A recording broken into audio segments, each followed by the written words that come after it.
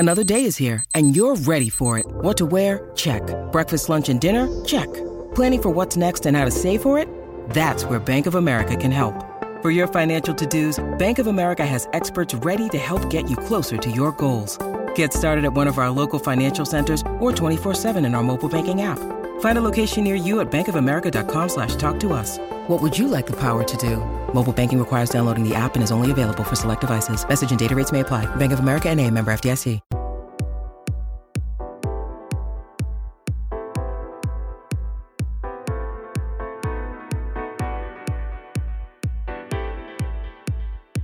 Welcome to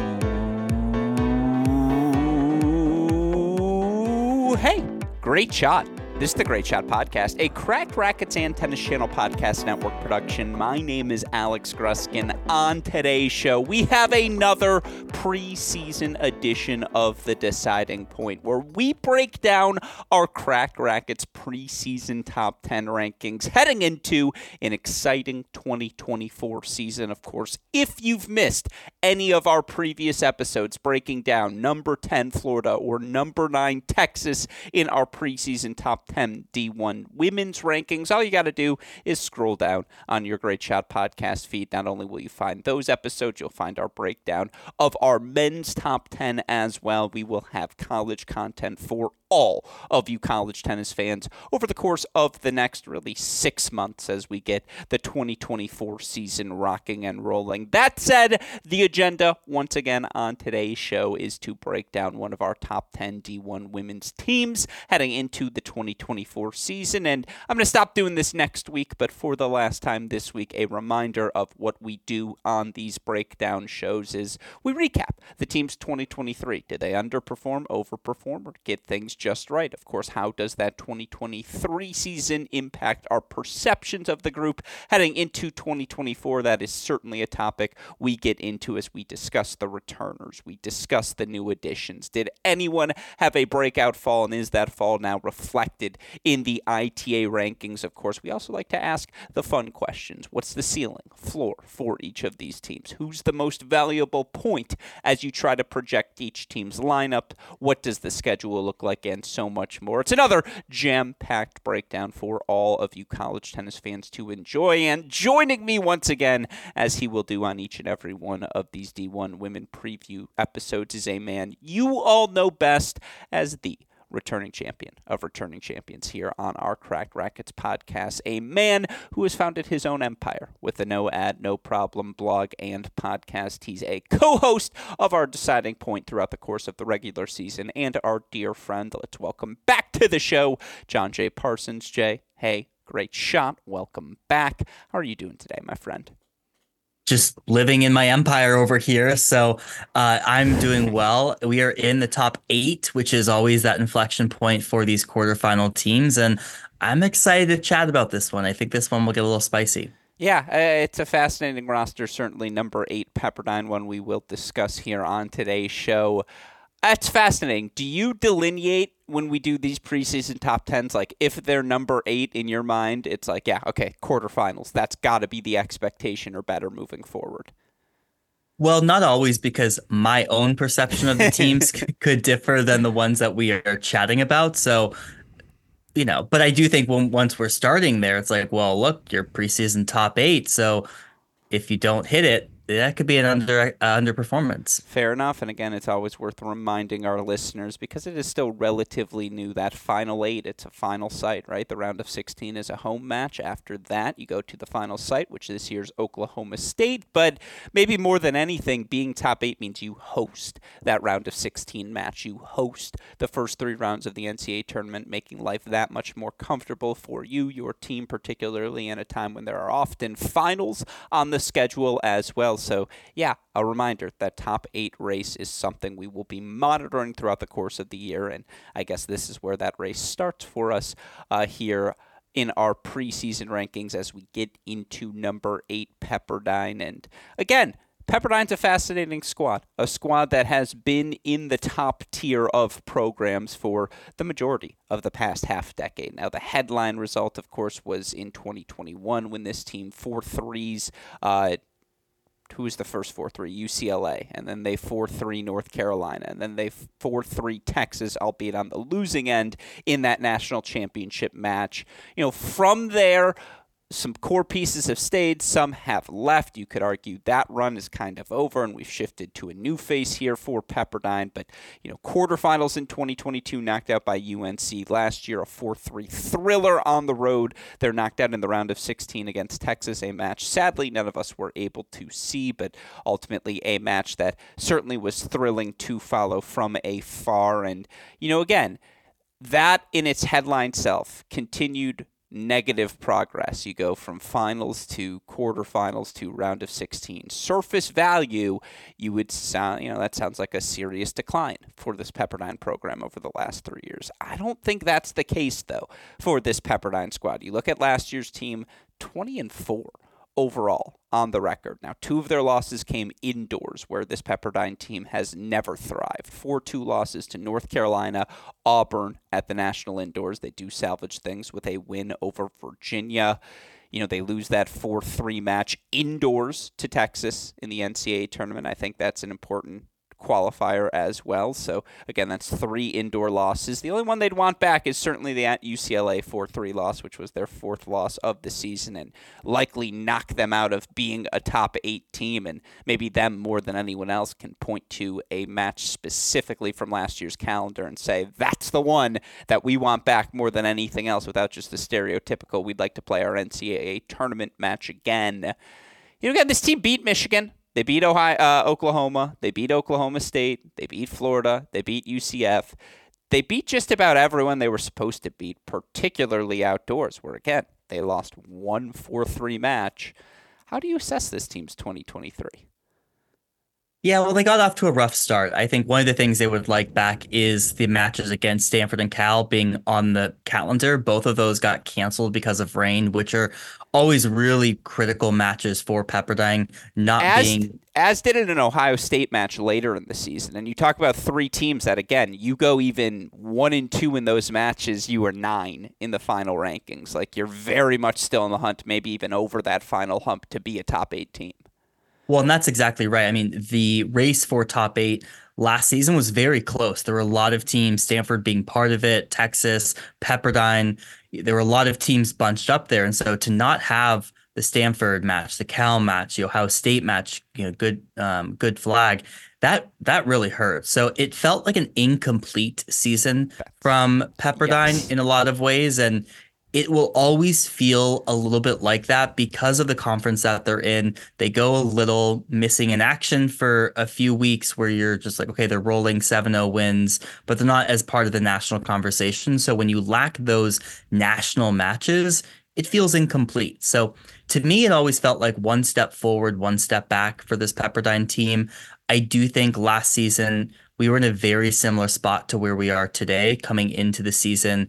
A very limited roster, high expectations on relying on the top of the roster. So I think overall for me, it was a slight underperformance. But again, a lot of those factors were outside of their control. Yeah, and it felt like the same story kind of in 2022, where there were just a bunch of 4-3 losses, and that UNC quarterfinal match in Champaign got pushed indoors. You wonder how Pepperdine would have done had that match stayed outside. Like, you said it perfectly. Incomplete feels like the grade because, again, surface level, let's not forget, Savannah Broadus put together an undefeated 22-0 dual match season last year. Lisa Czar was 12-2 across the top 2 spots. Janice Chen, 15-6 across the top 3 spots. Even, though Bunyawe Timchaiwat struggled, like Redelic was 11-1 at 5, Campana 13-5 at 6. Like, the pieces started to come together, and they're always up a match in doubles. I know Brodus and Chen went 17-5, but like, that is a number 1 squad. You feel confident about that number 1 doubles duo going into every match you played. Yeah, it didn't feel right not seeing that team at the final site. It just felt a little bit off. And again, like, Iowa State had the better national indoors. Stanford wins the Pac-12. Like, Texas wins the Big 12 tournament. Like, there are reasons why this Pepperdine team ultimately ended up outside of the top 8, but that you can point so directly to 3 canceled matches in that explanation. How can you say anything other than incomplete for a team that, again, the last 2 years on paper, you could argue were more talented than the 2021 squad, and this team underperformed that team in terms of NCAA results, and it's just like, it's been a very confounding 3-year stretch. Did they pay their soul for those 2 4-3 wins in the quarters and semis, Jay? Some people are asking. Well, I guess it's 1 year for each 4-3 win. So maybe this is the year that we're out of that deal with the devil there. But yeah, it does feel like last season, they just didn't have the depth to make up for Banyawi's Tamchaiwat's lukewarm performance. I mean, she had a losing record there at number 4, and because of the injury to Carolyn Campagna, who was out for basically the entire season, they didn't have additional pieces to play with there. So that was hard for them.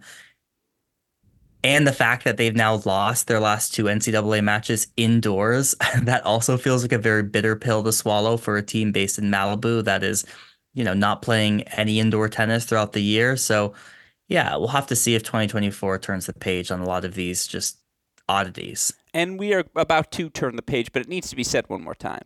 Sav Brodus went 17-0 last year, like playing in the top 3 of a lineup. I understand they're in the WCC, and I understand some big matches got canceled. 17-0.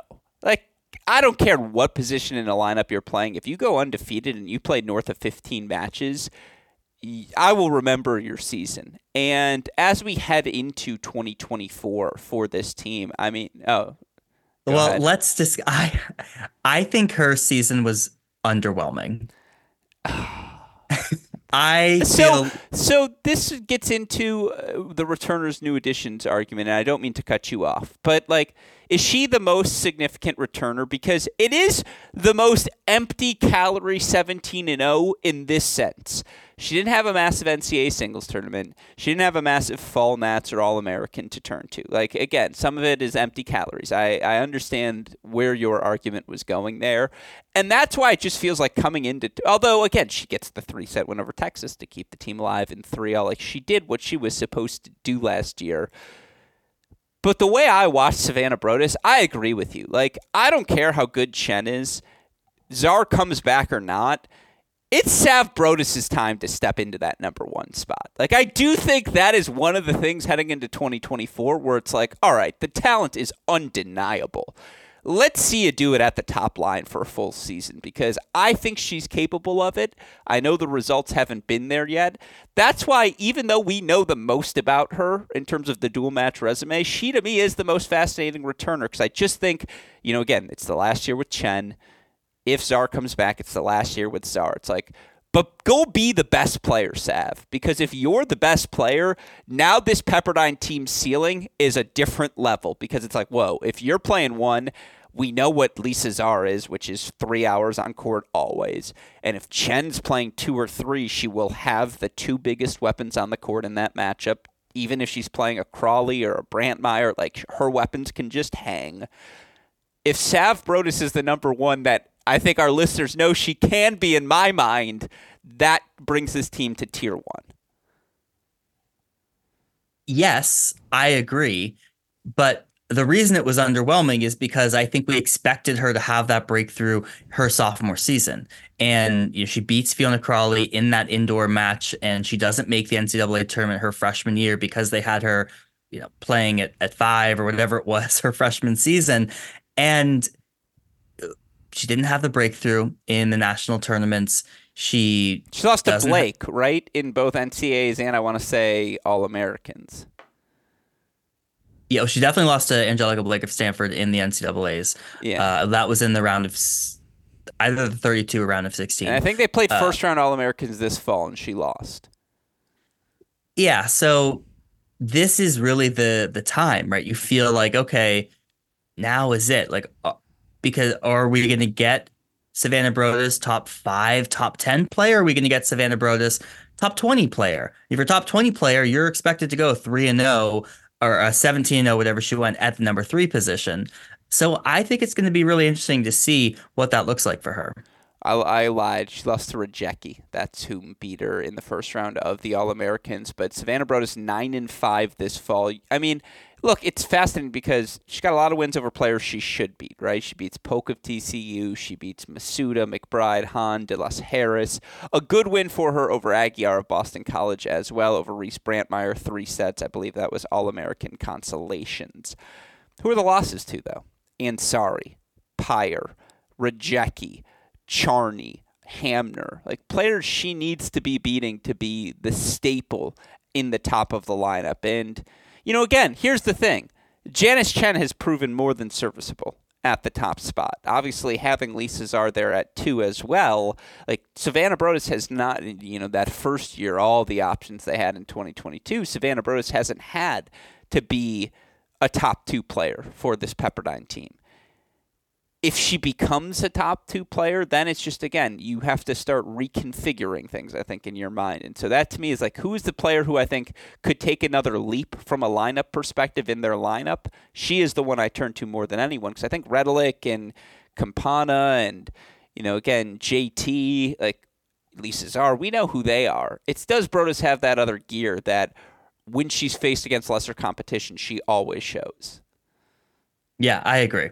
Yeah. All right. Well, again, that's the headline returner. And by the way, no one owns more Savannah Broadus stock than me. Like, let the record show. And they lost at Fall Nats. It was shocking, her and Janice Chen, but they had another really good fall together. You look overall, I think they went 8-1 on the fall. So, yeah, they're still very, very good. And I've said it before. I'll say it again. I think Savannah Broadus could walk into the WTA top 50 of doubles right now just to consolidate my position as the biggest stock owner in all things Savannah Broadus will accomplish in the future. But again, Broadus is back.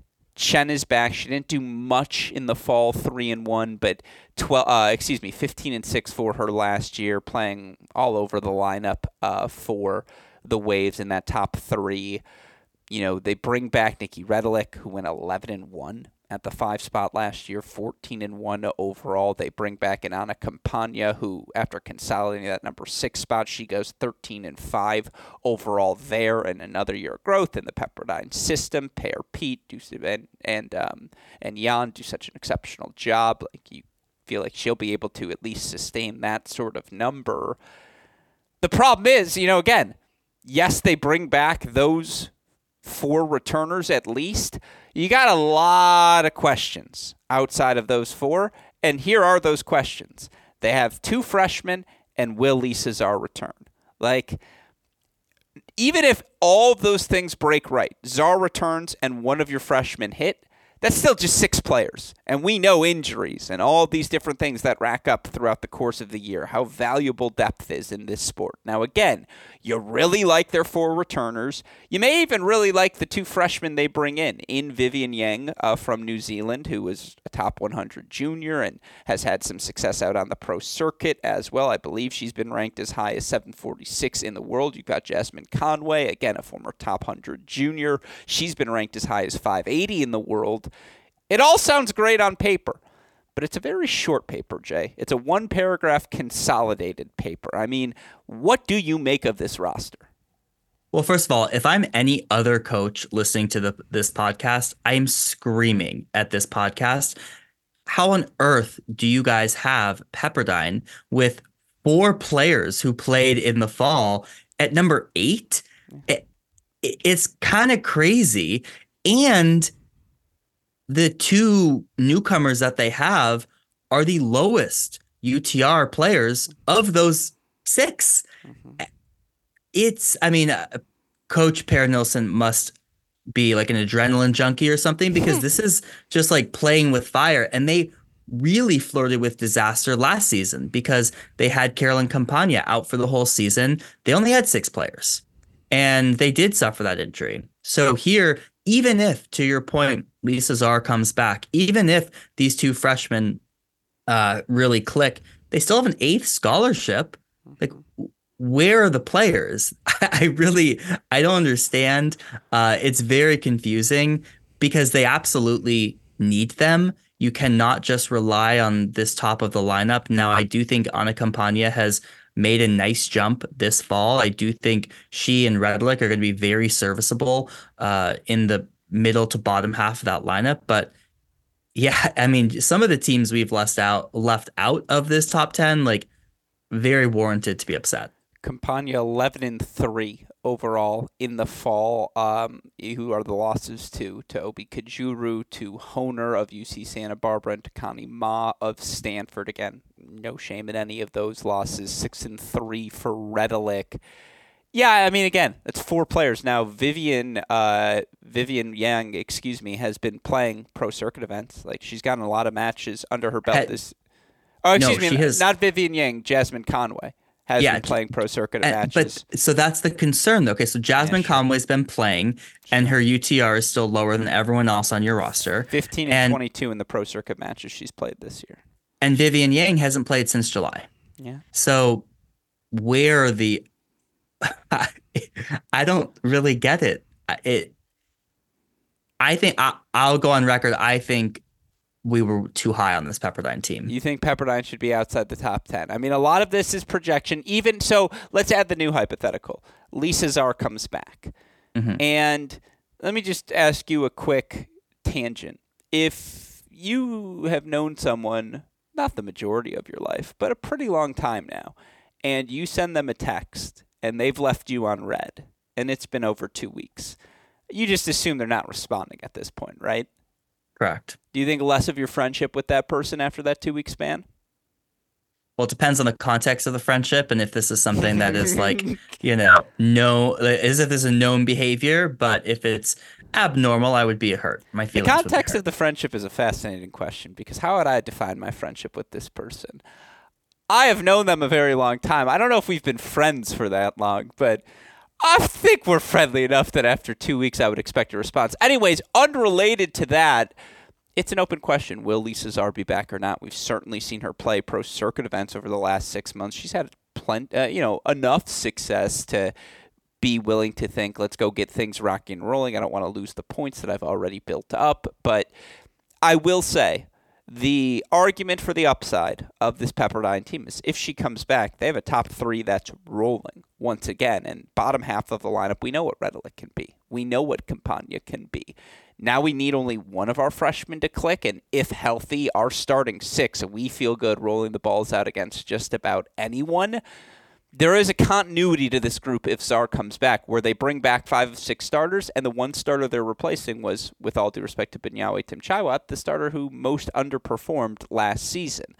That's the argument in favor of Pepperdine. It's just there's a lot of hypotheticals that have to break in their direction. So I understand your argument of 4 players played this fall. Both freshmen not only have to contribute, they have to be really good right away if you expect this team to finish top 8. And that's assuming, by the way, that they don't fill any pieces. And one other behind the curtains thing. We're recording this Sunday, December 10th. Why do I say that? If Pepperdine doesn't announce some sort of roster addition here in the month of December, whether it's Czar or otherwise, shock. I will be shocked because they have been too good over the years to just only have 6 players on the roster. It's Pepperdine women's tennis. That's just shouldn't be a thing. By the way, we say that, but sorry. They had 7 last year. That's true. But they at least had 7. 6 is just... I just can't imagine 6. And I do want to say shout out to Ashley Leahy, who's having a lot of pro success right now. Quietly made a big push down the home stretch of the year. That is to say, again, I'm blanking on the doubles player who's top 20 in the world. Who is Stefani? Yes, Stefani, thank you. Another, again, notable wave on tour.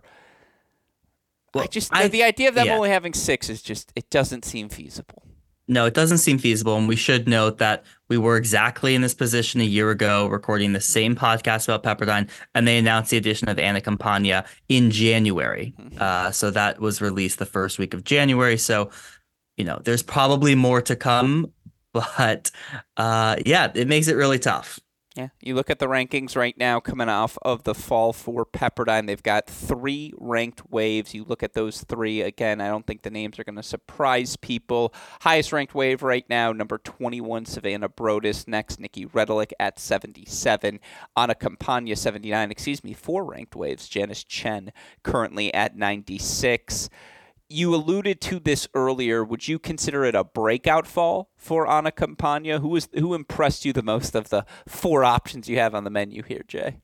Yeah, I actually think Anna Campagna had a great fall. You mentioned those three losses were all to players that are ranked well within the top 50, and she won a lot of matches at All Americans, and she had solid success at number 6 last season, but she's been playing really well. Let us not forget she beat Fiona Crawley at an ITF Pro event this summer, so she's been playing really well, and so I certainly expect her, if she continues to play in those spots for Pepperdine, she'll have even more success. The question, though, is there's a world where she has to play 3. Yeah. And what does that look like? That is the exact question. And certainly, again, we saw a higher level from her this fall. Do you feel confident about her at the number 3 spot? Redelic, by the way, would be stepping up from 5 to 4, so that would be a step up no matter what as well. It's open questions about this Pepperdine lineup. You're right. Now that I look at this, knowing that we don't know if Zara's coming back or not, this is definitely the one we'll get the most grief for. But it sticks with the theme for Pepperdine. We are always buying the Pepperdine stock, Jay. It's become a time-tested habit in our 3 years. Who's the most valuable? And by the way, Chen Brodus number 4 in the doubles rankings. The teams ahead of them: Scotty Brantmeyer, Shisherbina Guzman, Stoyana Kupris. They play tomorrow. And Chen and Brodus versus any of those teams. Who are you picking? Well, if it's outdoors, I'm definitely not picking Stoyana and Kupris. Sorry, if it's indoors, I'm definitely not picking Stoyana and Kupris. Yeah, I mean, look, Chen and Brodus have been partners together for longer than any of those other teams, so you probably lean that way. I lean that way. I think they're the NCAA doubles favorites right now. Who's the most valuable point that defines? I mean, again, in a roster of right now 6, who's the most valuable point? I mean, I think we talked about it. I think it's Savannah Brodus, wherever they have her playing, just because she's going to put so many wins up on the board. And I do think for them, they're going to need to be very elite at 1 and 2, like not just like serviceable. Like they are going to need to put up gaudy numbers at 1 and 2. I'm going to go with the number 4 spot in their lineup, whomever it may be, whether it's one of the freshmen, Campagna, Redelic. They went 21-0 at 3 last year. Czar may come back, but that ain't happening again. And last year, 7-8 at the number 4 singles spot. Tim Chiwat was better than that record because she was grinding away in a lot of unfinished matches, but they need to step up at that spot. If Campagna does see that fall level translate to the spring, and again, Czar comes back, that's where she's playing. She steps up there. Now Redelic is at 5 again. We know what the level looks like for Nikki Redelic there. Now you're asking a freshman to play 6 instead of 4 or 5. Like, again, it's predicated on Czar coming back. But I think that number 4 spot, there just has to be improvement. Like, it wasn't there for the Waves last year. And so that would be the spot I'd turn to. I also think there are valid concerns about Janice Chen's regression that we've seen. I think, when she was an NCAA semifinalist her freshman year, there was always going to be some regression. I would actually posit that most freshmen that are going to make the NCAA semifinals are going to go on to be like very elite college players. So, and she ended up playing 1 again for Pepperdine her sophomore season. Last season felt like another regression. We didn't see her in the fall much. Granted, she was playing a lot of events back in Asia, but there's a world where she doesn't put up the same numbers she did in her freshman season at Oregon. So that to me is definitely one to watch. And if that's the case, things start to get really dicey for this Pepperdine team. So let's talk ceiling and floor then. Let's start with the ceiling. Czar comes back. How high is the ceiling in your mind for this team? It is no higher than quarterfinals. Really? Even with Czar back. Look, Czar was back last year. They rolled out this same lineup of Brodus, Chen, Czar, Campagna, Redelic, and they lose in the round of 16. They're going to have the same, unless they have Czar plus they actually fill their 8th scholarship, which if it goes unfilled, can we get the money? Like, how does that work? Because I'm happy to take it. It's quarterfinal for me. I'd do a year in Malibu. I'll take those. There you go. I'll even take the classes. It'd be worth it. Try and boost the team GPA. I'll just be scaling through 4-0s while everyone's playing serious tennis. You'll see me in the workout room occasionally.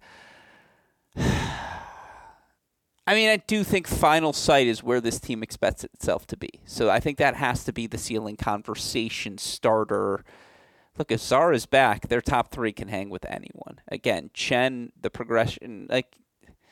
There are really good top threes, though, this year. So, like, they can hang. You made a really good argument, Jay. Oh, okay. No, sorry, I didn't mean to cut you off. I'm just saying, like, you're right. Now, again, how good is Nikki Redelick in that bottom half of the lineup? I think she was the spot so many people doubted last year, and other than the Texas match, she just about always won. You know, again, do I have concerns about this team losing a WCC match to San Diego, like, or anything during the regular season? I don't know that I do. Again, you look at the schedule, the opportunities are there.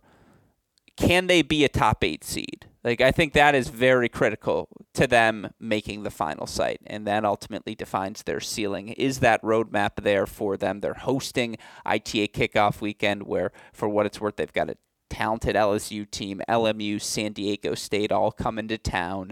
That LSU match, I bet you're going to predict it as an upset when we do our podcast in January, predicting kickoff weekend. I'm just going to script that in now.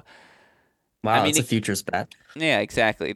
You look at the schedule for this team this year. I don't think they've released their schedule yet, actually. And what schedule? Again, thrill seeker, adrenaline junkie is Coach Per Nilsson. We need players, we need a schedule. Yeah, all right, so we can't even do inflection match because I don't know what it is yet. But I will tell you, it is worth mentioning, this team is scheduled so aggressively over the years in the best way possible. Yeah, and they have to, right? And that's what I was going to say. Like, I can tell you right now what their inflection matches are going to be. They need to put up good numbers against all of the California teams. They will play USC. They will play UCLA. They will play Cal and Stanford. They need to go 3-1 in those matches. Yeah, that's Cal, Stanford, UCLA, USC, and San Diego, I think, has to be thrown in that tier of just like conversations of California schools they're going to have to play. They have to probably go 4-1.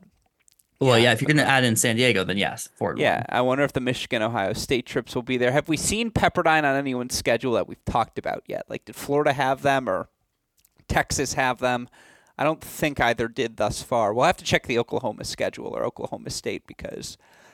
Well, the one that we do know is Pepperdine is playing Florida in Lake Nona February 24th. So of the schedules we've talked about, that's the only one that we know. And that's similar. They did that last year. They might be like a doubleheader type thing. I think they played Ohio State there this past season. So there might be a few other teams in this Lake Nona weekend stretch, but that's the one that we know on the schedule right now. Fair enough. What's the floor for this team? Like, are you worried they could lose before the NCAA third round? Well, the third round is the round of 16. Yeah. Are they going to lose at home? Like, are they going to be a top 16? Are they going to have to go on the road? Like, is that in the floor for this team in your mind? I think the floor is round of 32. I think there is a world where the floor falls out from this team. You think round of 30? Like, I guess, again, we have to see the schedule. If it's a tough schedule, are they going to be flirting with 500? Like, when's the last time, for the record, that this team did not make the round of 16 or further? I'm glad you asked. It was Per Nilsson's first year. They made the second round. They still won their conference tournament, by the way. They made no further than the second round in any season from 2000 to 2015. Here are, by the way, the subsequent seasons for Per since. Quarterfinals 16, quarterfinals 17, round of 16 18, quarterfinals 19, runner-up 21, quarterfinals 22. It says quarterfinals in 23. That's incorrect. It was round of 16. But again, this is a team that is pretty consistently in that they have finished top 16 in every year since 2016. They finished top 10 in 6 of the 8 years. And this has the making for his worst season yet. Now, I think there's confidence that fast forward 5 weeks, things look very different as an outlook for this Pepperdine team. Absolutely. You don't have those sort of records without finding these pieces and putting them all together. But sitting here right now, it's concerning. Are they the most interesting team in the month of December to watch on the women's side? If by watch, you mean staring at Parsons' account, then yes. To monitor. Yeah, not watch, monitor.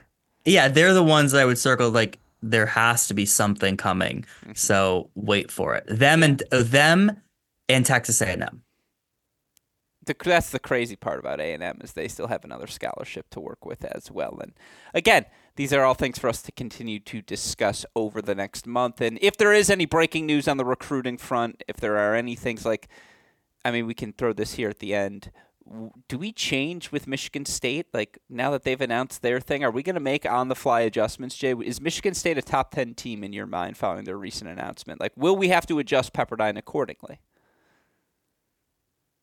Well, no, I don't think we need to adjust Pepperdine accordingly because ultimately all the teams above them are all fantastic teams. This is a season with so much depth. So, okay, Czar comes back. Like, I still feel fine about them at 8, right? I think right now, I think they're actually overranked.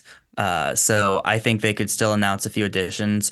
I don't think they're going to be to the level of what Michigan State keeps rolling in week after week, but I think they're fine here. Is Michigan State top 10 in your mind now on the men's side?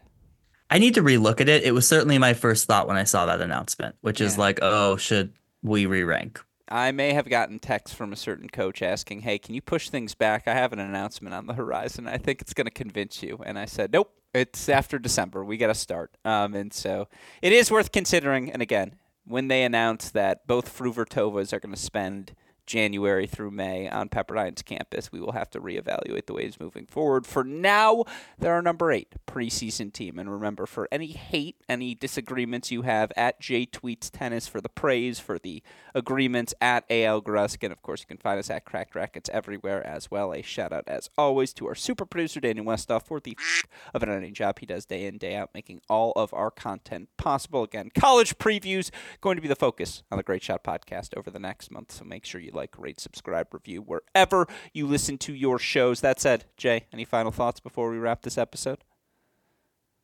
No, this will be an interesting one to listen back to for sure, as is a lot of our Pepperdine episodes. So it's keeping with the theme. Yeah, again, this is the bit they like to do. They like to work us a little bit. And by the way, if you want to hear more of John Parsons' thoughts, no ad, no problem, blog, podcast, make sure you're listening, make sure you're reading, doing all the things you have to do, because simply put, it'll make you a better college tennis fan moving forward. With that said, for the fantastic John J. Parsons, our super producer Daniel Westoff, and all of us here at both Cracked Rackets and the Tennis Channel Podcast Network, I'm your host, Alex Gruskin. Jay, what do we tell our listeners? Hey, great shot. And we will see you all next time. Thanks, everyone.